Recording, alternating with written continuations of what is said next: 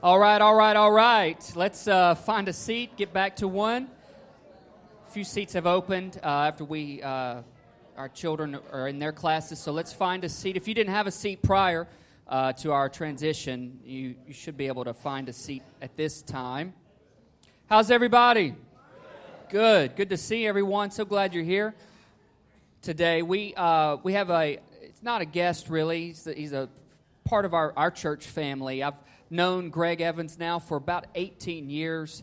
He and I were part of the same church out of Memphis for a few years together, and the Lord really has opened up a lot of doors for he and his family. He leads a ministry called First Love Ministries in South Africa. Pastor Lindsay mentioned earlier what we were able to do at Christmas time. Greg was with us last May and was able to introduce you to him for the first time to our church. And he's traveling with his oldest today, his eldest, Isaiah, who is 7 years old. And he gets to travel all the way around with his dad, so that's pretty cool, I think.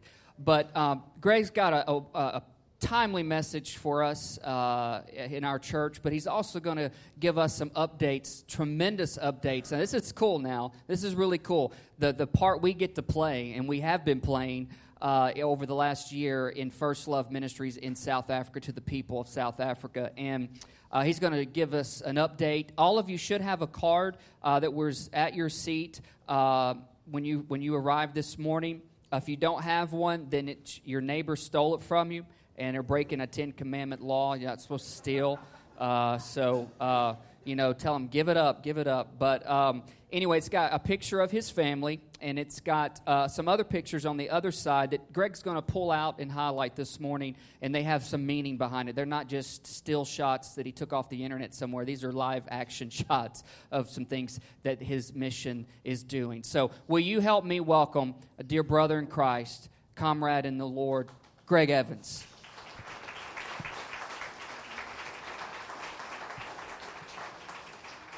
Good. How is everybody this morning? Good. Who's excited to be in church? Yeah. It's always good. Sundays is my favorite day. You get to come and worship with your fellow Christians at church. You can always be in the presence of God anywhere you come. But there's something special about coming on a Sunday morning. I just want to thank Pastor Jeremy and Haley for allowing me to come out and give me the opportunity to share with you guys. I consider it an honor to be able to be here and to be able to share with you about what we're doing in South Africa and to be able to get into the Word with you. Does everybody have those cards that Pastor Jeremy was talking about? I'll go over on the one side, the side that's got more of the white on it with it. It has a picture of my family, which is very white. I stick out very well in Africa, easily identified. I'll just go through the pictures real quick. It's got my beautiful wife, my oldest son, Isaiah, which is here with me. He's 7. I've got the second one is Ezra. He just turned 6 the day before I came here. And then my youngest one is Asa, and he is 4. So within 3 years, we have 3 kids. And all boys and lots of energy at our house. We split them up this time. I brought one with me, so my wife didn't have them all with her. But I've got an incredible family. God has blessed us mightily. We live in South Africa on the eastern coast of Africa. All of my sons were born in South Africa. My wife and I have lived there for almost 9 years now. I began to go to South Africa in 1999 with my spiritual father. And the first time I went, I fell in love with the place, and God spoke to me and said, that's going to be home. And in 2008, my wife and I moved over. And like I said, all of our boys were born there. We are working with the Zulu tribe in South Africa. It's one of the largest tribes in South Africa. Incredible people and passionate people. But a lot of the gospel that is brought into their tribe has kind of been mixed in with some of their spiritual worship. So many of the Christian churches, or what they would consider Christian churches, are still involved in witchcraft and ancestral worship as well. So we're trying to help out with solving that. When I first came to South Africa, my primary goal was planting churches. And we would set up tents, and we would do crusades, and we would take what people got saved and start a church out of that. And it was incredible work. I loved what I was doing, but I saw something that was missing. although we were making Christians and we were developing people as Christians, they were still living in poverty. They still had a very high HIV rate, and education was terrible in the region. So we began to focus on everything we do has an underlay of a spiritual tone, but we looked at some areas that we saw were key in developing communities. And the first one that we began to work with was education. And I'll give you some background on education. Last year, The Economist magazine did a study on education in countries all around the world. South Africa is one of the most kind of prosperous. We got the third largest GDP in Africa. You would think our education might be pretty good. Our education ranks number 2 from the bottom in the world, which is surprising in a sense unless you've been there and you begin to see that. We've got some private schools that do very good, but the majority of all your public schools, really no better way to say it except they're failures. And I don't believe that is a way that you can develop somebody. If you don't have a good education, you're never going to be able to achieve what you can achieve in life. So we began to help out in the school systems. One of the things we're doing, we've adopted 6 schools, just over 4,000 children in those schools. As Pastor Jeremy said last year, we did our Christmas parties for those, and you all got involved in that. Thank you all so much for that. Those kids had a great time, and it's probably the only Christmas they knew that year. But in those schools, we got just over 4,000 kids. We provide a breakfast for those kids every morning for them to come to school. We saw one of the things they had, if they come to school, if they're hungry, they're not going to be able to concentrate. They're not going to be able to get involved in the studies. So we thought with a good breakfast in the morning, that it will help them. We're doing a porridge, which is a common breakfast for the children there, but the ones we provide have the extra vitamins and nutrition, so it gives the children 75% of what they need in vitamins for the day. So we're trying to give them something that's very good for them and not just something that will fill them up.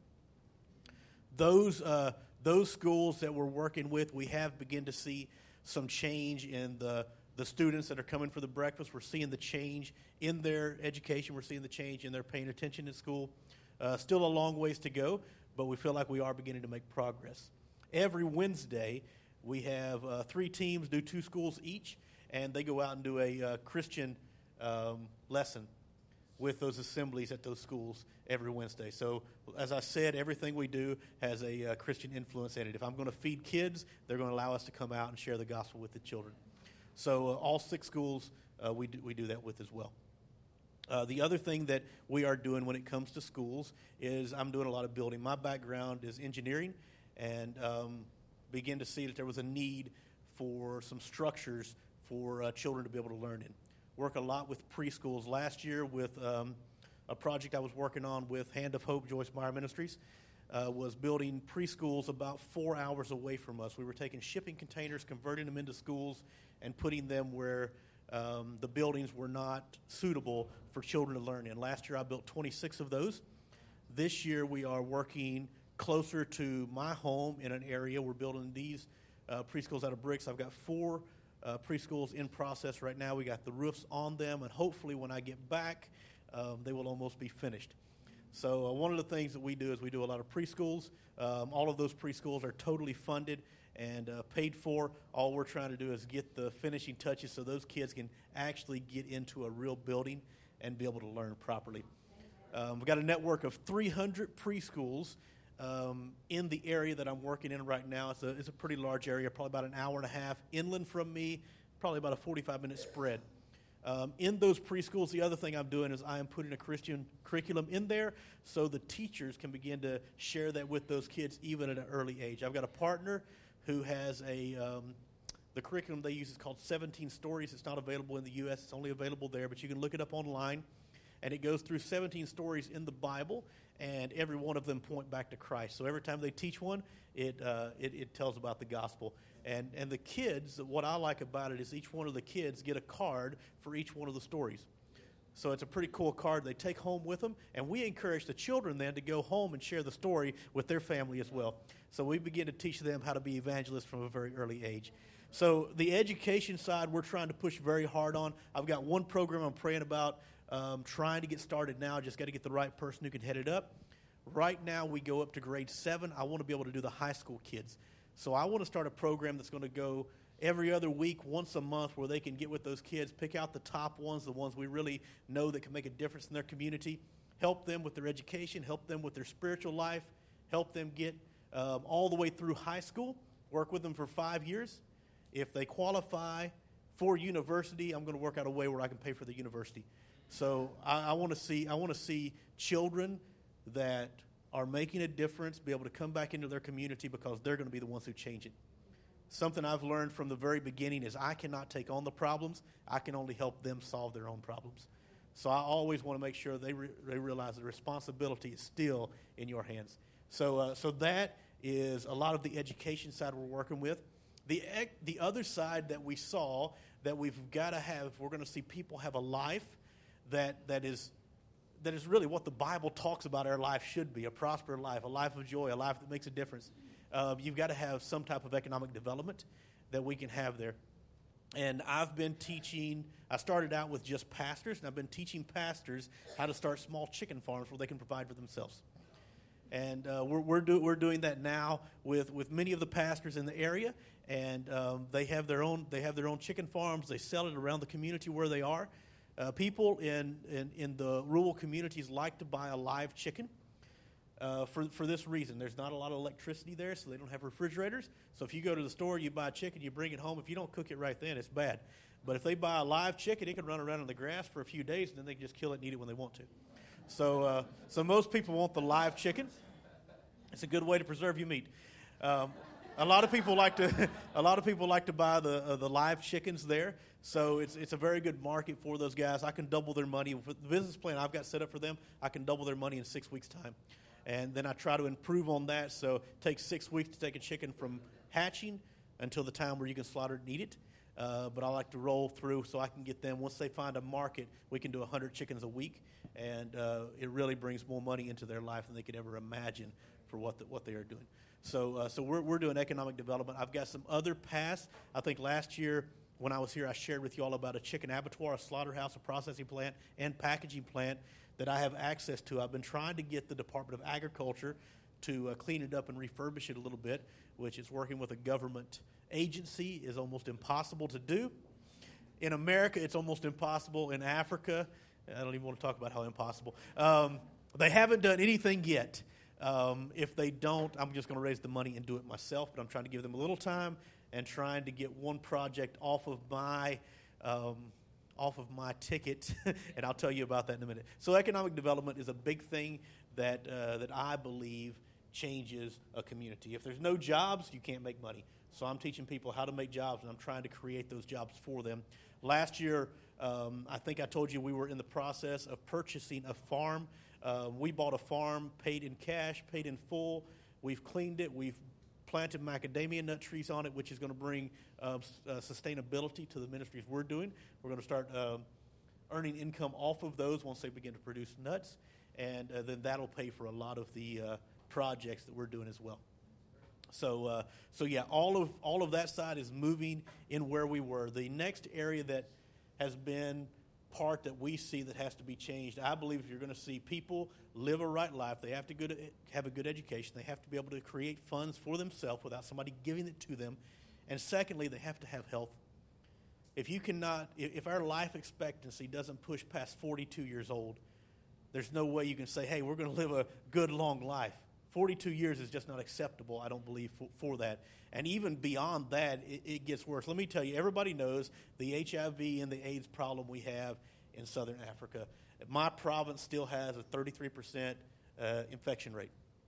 So 1 out of 3 is going to be infected with HIV and AIDS. It is a killer. If they can get on the ARVs, which is the viral medicine that they use, they can live a longer life as long as they have good nutrition. The problem we have is in our community, we didn't have a clinic. So the people who are depending on the distribution from the government for their medications had to depend on a mobile clinic is what they call it. It comes out once a month and distributes. But if you don't make it that day, you don't get your stuff. If it rains that day, nobody comes out, so nobody gets their stuff. So then you're on and off. And if you don't take your medication consistently anyways for those drugs, it can actually hurt you more than it can help you. So the chief in the community, which I've made great friends with, he and I mean, he's been sending me messages since I've been here. We've really become, he's very educated. He was private schooled, very smart man, and a great leader of this community. He came to me last year and told me the need of a clinic in our community. And at the time, my wife and I really weren't focused on the medical side, even though we saw the need. And as we prayed about it, we felt like it was our job to put a clinic in that community. We've been working with the Department of Health, which once again, a government agency, which is fun to work with. And they have committed to staff the clinic if we will build it. And we have the plans drawn up for the building. I have the pricing for the building. Comes up to just over $200,000. I've raised $81,000. The foundation is up. The walls are there, and right now I'm looking to put the rafters on the building. Hopefully, if we can get the money coming in, we'll be done with that clinic this year, and those people will actually have true health care in their area. We're looking at getting that done. So that is what I am raising money for on this trip, is for the clinic and for the clinic only. Let me give you some more statistics. We've got a very high HIV rate, as I just said. Heart disease and diabetes are two killers that nobody really concentrates on in our area. There needs to be some knowledge about what to eat properly, how to do that. I had a pastor this year who had to have 5 bypasses on his heart because of mainly what he was eating. And we've got another missionary couple that work with us, and they are medical doctors from the United States, and they gave up their practice and went there. And me and him was talking about it because this is a very close friend of both of ours, and he told me, he was like, they never taught us in school as a doctor how to prevent it. They just teach us what to do once you have the condition. And he's been researching a lot, and he found a hospital in the U.S., and I don't even know which one it was. It was one of the top ones. He's from Detroit area, so maybe it was somewhere around there. But he found one of the hospitals who had 28 patients that had the heart problems, and either the clog was so close to the heart they had nothing to bypass, or they were the clogs were so bad, it was so bad along that they were afraid to do the surgery because they would die during the process. So what he found was he's found a diet for our friend to do that this hospital had used for these 28 patients. And these 28 patients, this is 20 years down the road, all 28 patients are still alive, and their condition has kind of reversed, which is where I'm going to with trying to get education into that. So the diet was this. It's a pretty easy diet. I'm lying. It's no meat, no dairy, no sugar, and only whole grain bread. And, obviously that sounds pretty strong. And as we were telling my friends, I could see it in his eyes. And so I told him, I said, look, I'm going to do it to support you. I'm going to eat the same thing. So this year I've dropped 26 pounds since January. But what I'm seeing, though, is if we're able to help other people understand what we can do to be healthy, we're going to be able to change them. And that's what I want to see in a clinic, where we can help out with the diabetes, we can help out with the heart disease and those types of things. Here was the staggering statistic that I read that was when we talked about the clinic. Yes, we've got to do it. And I know in the U.S. we probably don't talk about these very much, but infant mortality rate, that means a child who dies before they get to be 5 years old. In the U.S., average U.S.-wide, there's some areas probably worse than others, U.S.-wide, 4.5 children out of every 1,000 die before they're 5. Small percentage. In South Africa, as a nationwide, 98 kids out of every 1,000, almost 10% die before they reach 5. In the rural areas like where I am, where there's no health care, those numbers are higher. And I just don't think that's acceptable at all. So in the clinic we're building, there will be a maternity room. There are consultation rooms where they can treat people. We can also teach from that. And I will have a pharmacy so they can dispense the drugs that would be there as well. And as I said earlier, everything I do has to have a spiritual component. I'm going to pay a pastor who will be on staff as a chaplain every day that's open, because I want somebody who's going to be able to pray for the people and be able to get the right literature into their life so they can transform them. So we believe, and I didn't even show you the pictures. So if you look at your little card that I forgot to go over, the picture on this side is the foundation of the clinic. That's what it looked like before I left. If you follow me on Facebook, I posted this morning what it looks like now. The walls are up and everything. If you don't follow me on Facebook, I think Pastor Jeremy does. Go to him, find me, add me. I'll add you. The middle picture is our farm. That's all of our macadamia nuts planted across. You can't see the whole thing because we're kind of on a hill, a little valley that we have there. And then the bottom one is one of our assemblies at the school with the ministry have. The background picture is the farms. That's some of the roads that go between our farms that we live on. And I was just running the other day and snapped a shot, and it actually turned out pretty cool. So we use it as a background. But that is what we're doing. I just want to encourage you. Please continue to pray for us. We're seeing God do some great things, opening up a lot of great doors for us. We're enjoying what we're doing, and if you're interested in being involved, talk to Pastor Jeremy. Your all's church has been a great friend and a great help for us. But right now, our focus on my fundraising is I'm going to get this clinic built, and I'm going to see these kids get to where they ought to be. Good. Let me share with you this morning. I had something on my heart that I wanted to share with you. Do you have any idea what time it is and when I'm supposed to be done? Jeremy said by 5. So he said as long as I'm done by 5.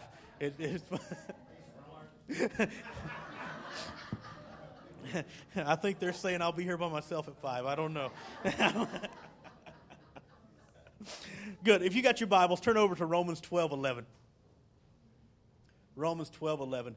And I want to talk to you this morning about passion. What does it mean to have a life that's passionate for God?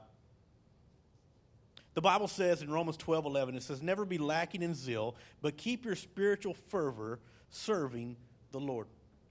Never be lacking in zeal, but keep your spiritual fervor serving the Lord.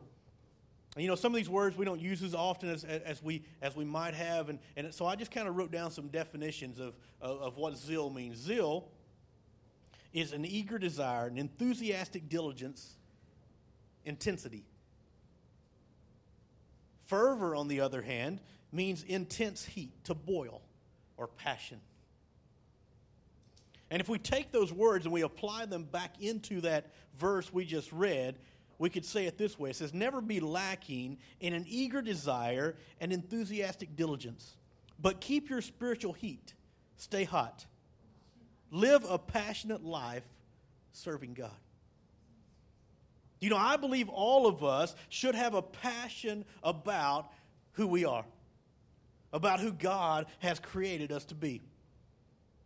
Jesus, when he came to earth, he came and he lived a passionate life. The word we get for passion was actually generated or started or created with what Jesus did on the cross. When Jesus came and he died for us, if you've ever been to a play during Easter time, they'll call it your Passion Play. And they call it that because when Jesus came and he gave his life up for us and died for us on the cross to pay the price for all of our sins, they didn't have a word to describe it, so they came up with the word of passion to describe what he did. And for us, we should have that same representation in our life because he's come and lived inside of us. It's no longer I, but Christ who lives in me. So for me to look at and say, I've got to have a passionate life just like Christ did. Jesus, when you look through the Bible and you look at his life and who he was, you see a man who lived with a passion, with his emotions and things that were involved in what he was doing. When Jesus looked out and he saw the field, he said it's white unto harvest. But he said there were no leaders. And he said he had compassion on them. So Jesus had a compassion for people, but he also had anger. Think about the time when Jesus went in and he cleansed the temple. And he threw people out. He had an anger in him for what he saw in people there. He said he had a joy in his life. He said the Holy Spirit brought a joy upon him. It also says he had a zeal. When the disciples saw some of the things he did, they remembered that it was written in the Old Testament that the zeal would drive him. When we look at Jesus and we look at who he was full of joy. He was angry. He was always driven by a passion. I don't think we could ever look at Jesus and say, oh, he was just apathetic in what he did. No, I believe everything he did was driven by purpose and passion for the plan that God had for his life. And I believe each one of us should be driven with that same purpose and plan we have. See, somehow in church, we've decided to clean it all up and make it all look kind of nice and put a suit on it, and we all got to speak in a church-type language. But that's not what Jesus did when he came. He actually came to break that mold and to be who he was. The Bible calls him the Lion of the tribe of Judah. You know, I believe for men, we've got to be able to embrace that passion again and let Jesus be who he is inside of us, that we can be the men that we're supposed to be. We can be the drivers that we're supposed to be. And look, I'm not talking about your personality. I'm not talking about how you relate with people. Let me tell you about my personality. My personality is right now, I would love to be sitting in a room somewhere reading by myself. I'm not an extrovert. I'm not somebody who likes to be in front of people. When we get done today, if I didn't have to drive to Nashville to speak tonight, I would probably take a nap because it totally exhausts me. But what I have seen is God has a passion in me to reach other people and to do stuff for him. And if I don't have that same passion come out of me and drive me to achieve his goal, then I become nothing that I'm supposed to be. See, it's not about who your personality is. Sometimes we use that as excuses. And I used it as an excuse for so long. I told God many times, I can't do ministry because I can't speak in front of people. I remember in school, they used to think that I was challenged and stuff until they saw my math scores. They were very high because I would not answer questions. The teacher would ask me something, but I didn't want to talk in front of people, so I acted like I didn't know what was going on. See, we can't allow what our ideas about ourselves are to keep us from being who God called us to be. Look, we've got to look at what our potential is. See, your potential is nothing until you step out on it. Has anybody ever known people to talk about dreams they have and all these great things that they believe God's called them to? And then 20 years down the road, you talk to them, and they're still talking about the same thing. But they've never stepped into it. See, with that potential that you have in your life, and all of us have a great potential, and I'm not downgrading anybody's potential, but what I'm telling you is if you don't have a passion to step into that potential, you'll never achieve it. We can allow new experiences to scare us. I think I saw a study the other day that says it's like 83% of people don't like new stuff. New ideas scare us, and we walk away from stepping into it. But if you have a passion that drives you, you'll step into a new experience and not be afraid of what it holds, because the passion is going to be stronger than what that fear is. People have a fear of relationships, maybe because of what might have happened in the past. But a passion that says God says we're supposed to have strong relationships can push us into where we need to be in relationships with other people, even encountering God. So I want to touch on 4 areas the Bible talks about being passionate. I've got about 5 hours and 15 minutes. And look, I'll get us out in time for lunch. I've got to be in Nashville, I think, at 5:30, so it would give me enough time to drive there. So, look, the first thing we got to do is we've got to see passionate. The Bible talks about giving passionately. When Jesus came, he gave everything. So, number 1, we're looking at passionate. We've got to have a give passionate life that we have to have. And you know, I know a lot of times people have the idea that the church is all about their money, and it's really not true. But if we're going to teach the whole Bible, we got to talk about giving sometimes. And I've learned in my life that I've seen giving as being one of those things that kind of broke free other areas. And I'm not going to talk about this area, but in Matthew, when Jesus was talking about the Sermon on the Mount, he touched on 3 things. He says, when you pray, and you read down the chapter a little bit, when you fast, and then the last one is when you give. And I believe all 3 kind of tie together. And if you begin to have all three of those in your life, you begin to see God do great things through your life.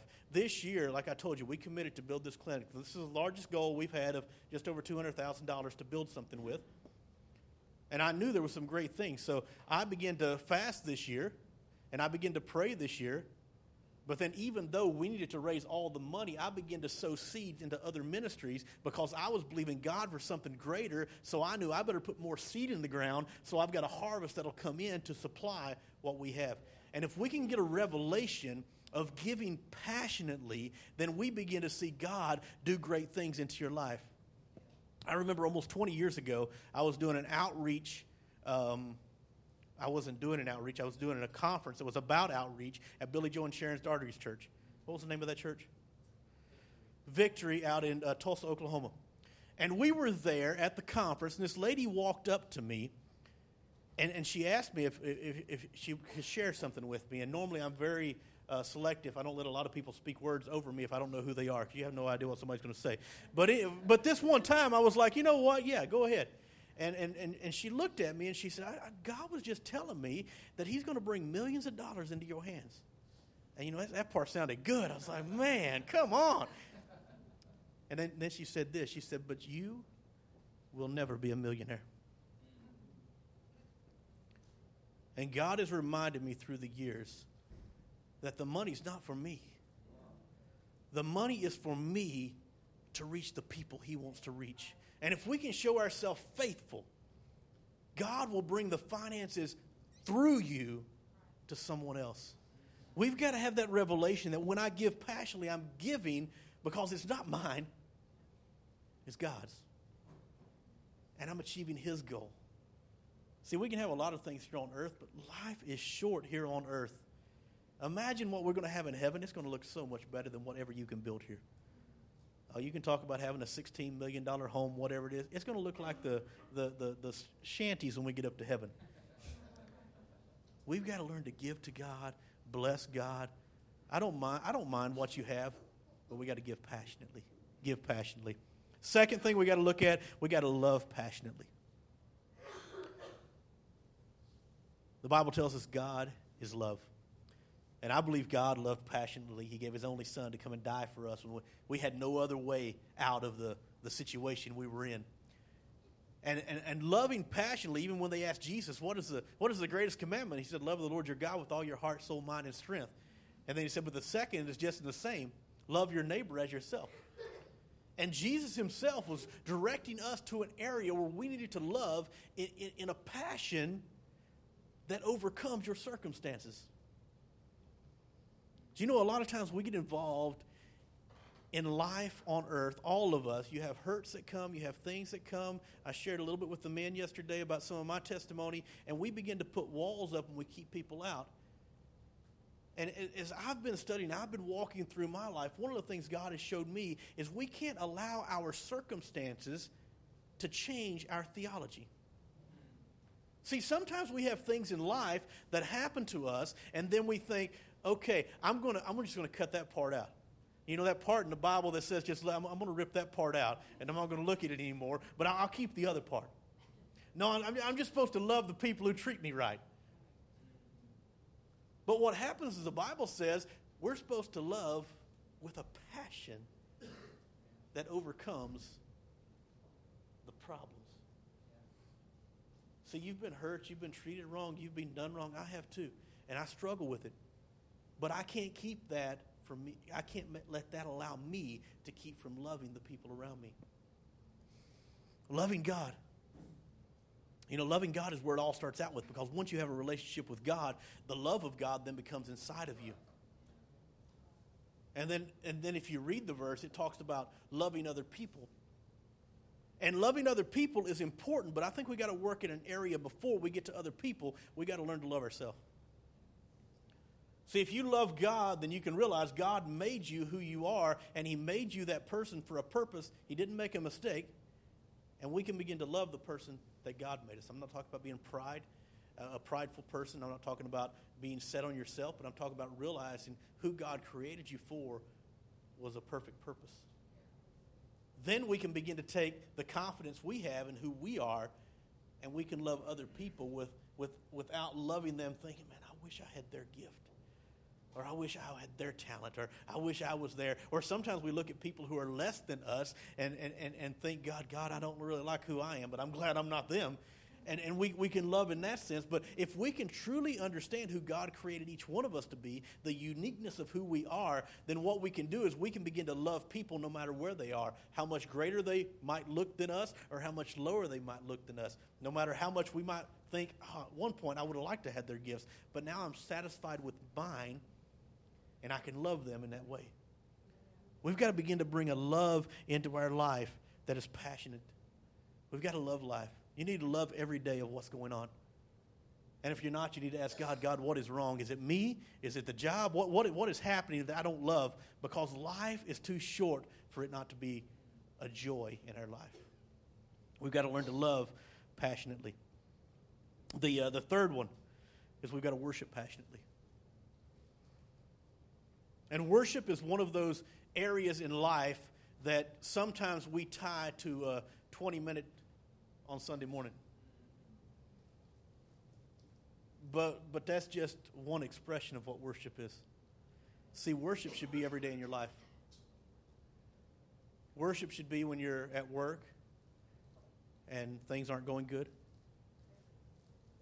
We don't have to fall on our knees and raise our hands and start singing songs. But we can still live a life that's passionate toward thanksgiving toward God. We can still be thankful. You know what? This job right now, I don't know what's going on. I don't know why it's acting this way, but I can still be thankful to God that I've got it. And instead of getting into an attitude where we begin to complain or we begin to fuss about it, relationships you have, if you're married, a husband and wife, we got to be thankful for those relationships. It's a worship to God. When we're faithful, when we're thankful, we're showing God, you know what? I don't know if the marriage is exactly what I dreamed of it being, but God, I'm thankful that I have it, and I'm willing to make on my part it can be all you want it to be. With your children, with your families, everything we have to have a worship in who we are. See, worship has those steps that we have to look like, but it begins by stirring ourselves. If you read through the book of Psalms, David was incredible with how he brought reality into writing. David would have some of the worst days going on. My enemies are encamped around me. They're circled around me. But then he would begin to talk about his problems, but he would follow it up, but you, oh God. He began to look at the problems, but he didn't stop at the problems. He then began to compare God to his problems. Then he began to thank God, and then he began to worship. And what we do so often is we stop on the first one, and we have a pity party. We don't invite anybody else. It's just us sitting at home crying, thinking about how bad life is. But if we begin to take that situation and we begin to compare how good God is to that situation and how he could change that situation, it says the hearts of the kings are controlled by his hands. They're just puppets. We can talk about how bad leadership is or whatever it is, but they're just a puppet in the hand of God. What we have to do is we have to realize how great God is and the situation we're in. No matter how bad we might think it is, God can change it in a minute. He's worthy, and then we can thank him for allowing us to be in that situation, and we can bring worship. We've got to turn it around. Satan wants you to be depressed. Satan does not want you to have passion. He wants you to live a life that is less than what God created you for. You have to begin to focus on who God is so you can live the life God has called you to. We've got to have a passion in our life. We've got to have a passion when it comes to worship every day. Not just on Sunday mornings, every day. What does your life look like? What are the people you work with? Do they see worship in your life, or are you the same as them? We've got to begin to generate that worship in everything you do. The other thing we want to look at is serving passionately. What was the first one I said? Give passionately, love passionately, worship passionately, and serve passionately. I was going to go through a scripture about serving, but I want to tell you about a good friend of mine. I was with him last night, and I love this man to death. Before I moved to South Africa, I was on staff at the Life Church in Memphis. And when I was on staff there at the Life Church in Memphis, my wife and I was over the all of the building structures we had, which we had none at the time. I purchased the first one. I was also over the HR side, the staff, and what else was over? Missions, outreach, and my wife and I were over the children together. And we were looking at trying to find people to do stuff, and there was a young man that had come to our church. His name is Johnny Hill. And Johnny came in, got a great voice about him, young guy. And I hired Johnny to help me out with the facilities. Anybody know Johnny? Yeah. I love Johnny. I got to spend some time with him yesterday, and we were just sharing some stories. Johnny, on Monday mornings, Johnny's job was to come to church and to go to the bathrooms and clean the toilets. And Johnny cleaned the toilets good, I'm going to tell you. But what I heard coming out of that bathroom, man, there was worship coming out of those toilets. I'm going to tell you, Johnny can sing like nobody's business. And Johnny would be in there cleaning those bathrooms, and he would be singing. Man, I tell you what, your gift will make room for you. But he cleaned those bathrooms strong. He gave it everything he had. He was telling me last night, because some of the stuff, I don't even remember. I'd give him jobs to do. He told me last night that I had him changing the light balances. He said, I told him, I'm going to show you one time, and then you're doing it from now on. And I would have him change the light balances. And he told me last night, I didn't even know this till last night. He said, I don't know if you knew or not. He said, but I'm scared of heights.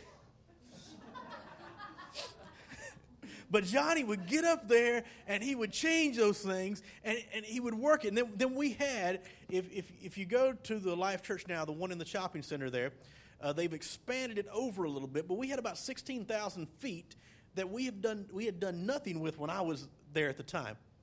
But it used to be part of the Schnucks shopping center, or grocery store that was there before we took over the building. And that back room, it was 16,000 square feet, no lights anywhere, totally dark. Well, it actually had the old lights up there, but there was no power to light the lights. So at the time, every church struggles a little bit. We didn't have any money, and I'm trying to fix the lights in the part that we're looking at. So I told Johnny, I said, go in there and get those lights out that we can see that work, and let's put them into the ones. So Johnny told me this. He said, last night, this is from last, he said, I was in there doing that. He said, one, I'm scared of heights. Two, it's dark. I can't see what's going on in there. And we had a door that led to it. And I don't know who came by. He said there was one time he was up on the ladder, and he was changing the lights. And he said somebody saw the door open, so they shut the door on him. Well, now it's totally black in there. He said he was yelling at them, trying to get them to open the door for him. Nobody could hear him. He's stuck in there on a ladder. I didn't go get him because I didn't know about this until today. So I'm not sure how Johnny got it. But I look at the heart of that man. And right now, the East Memphis or Highland Road campus that the Life Church has used to be First Assembly, used to be Crichton College. They bought that now. Johnny is the pastor over that campus. Johnny also oversees all of the young adults at that church. Johnny is one of the main worship leaders at our church. Conferences all over the U.S. are calling Johnny to come lead worship because he's probably one of the best worship leaders in the U.S. right now.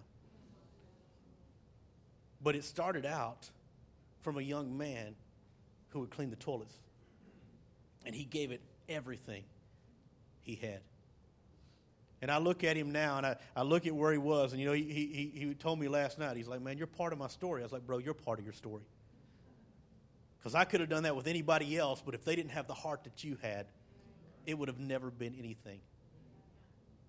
And I look at somebody who's far surpassed what I'll ever be. An incredible man who started out cleaning the toilets. If we can learn to serve passionately, not look, Pastor Jeremy and Haley, they need people to serve passionately here at church. That should just be the starting point. All of us need to have a purpose inside of our local body, but even outside. Do you serve the people you work with? Do you serve your job right? I've had people come to me and tell me, I'm praying for a promotion. I need a raise. I need to make some more money. And I ask them, do you get to work on time? Well, sometimes I'm a little bit late. And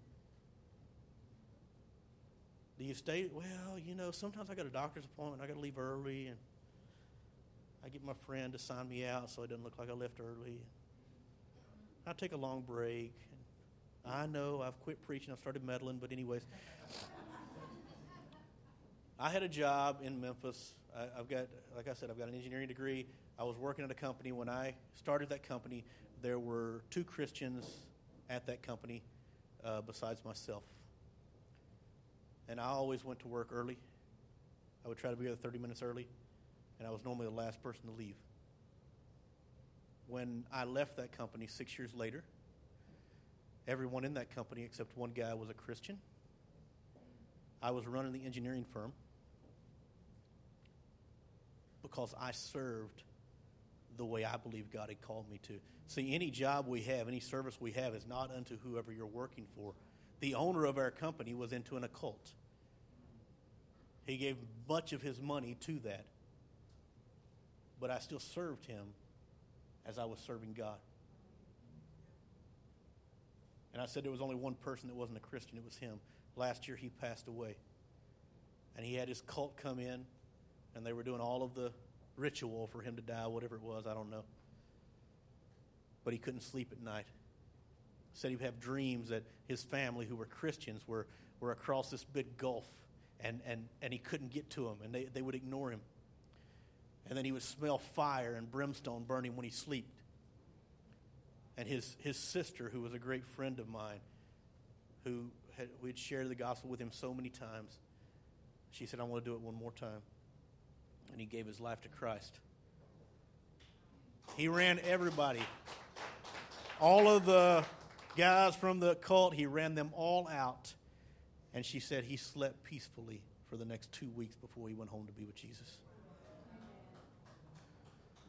If we serve people like Jesus would, we have no idea the impact that it's going to have on people's lives.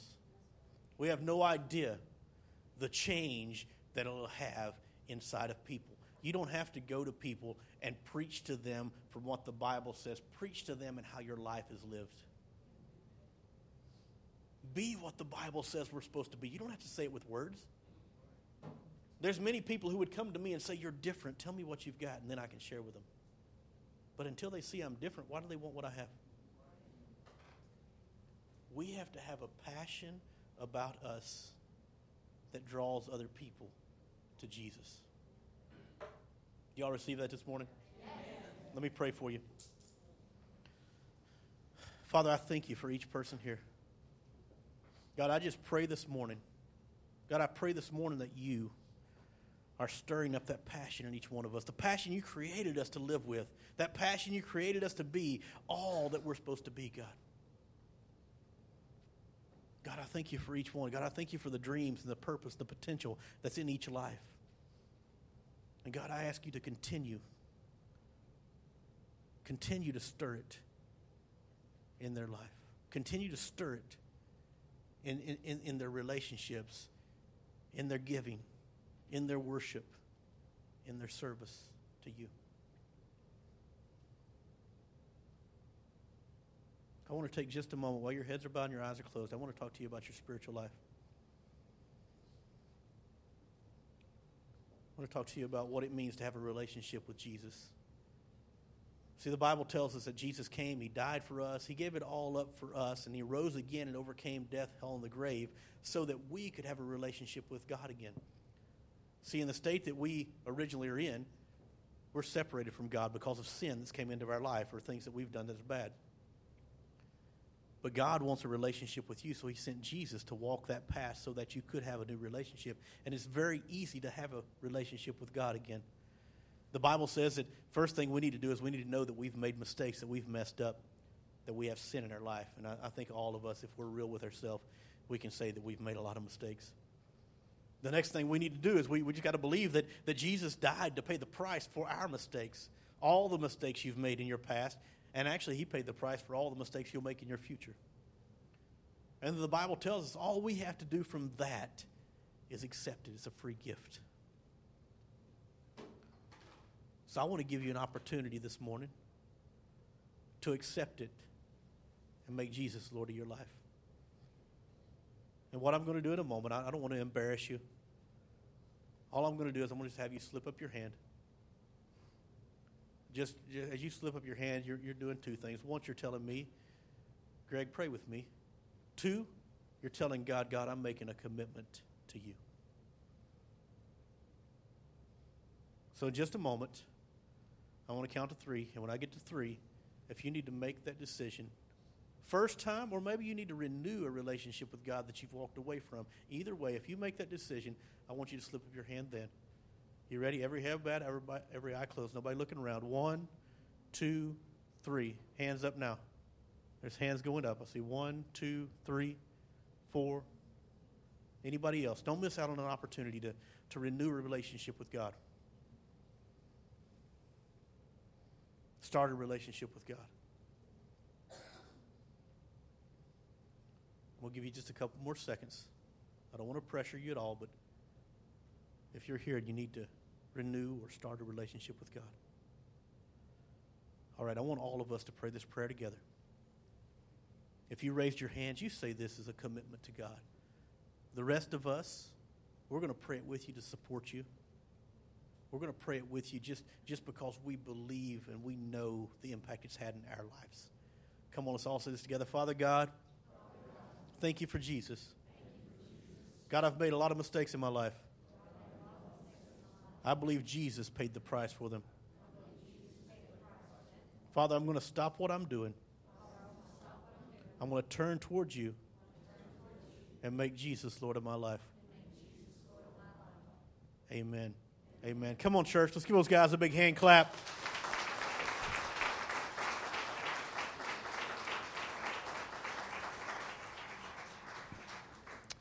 Wow. Told you he had a timely word for our church.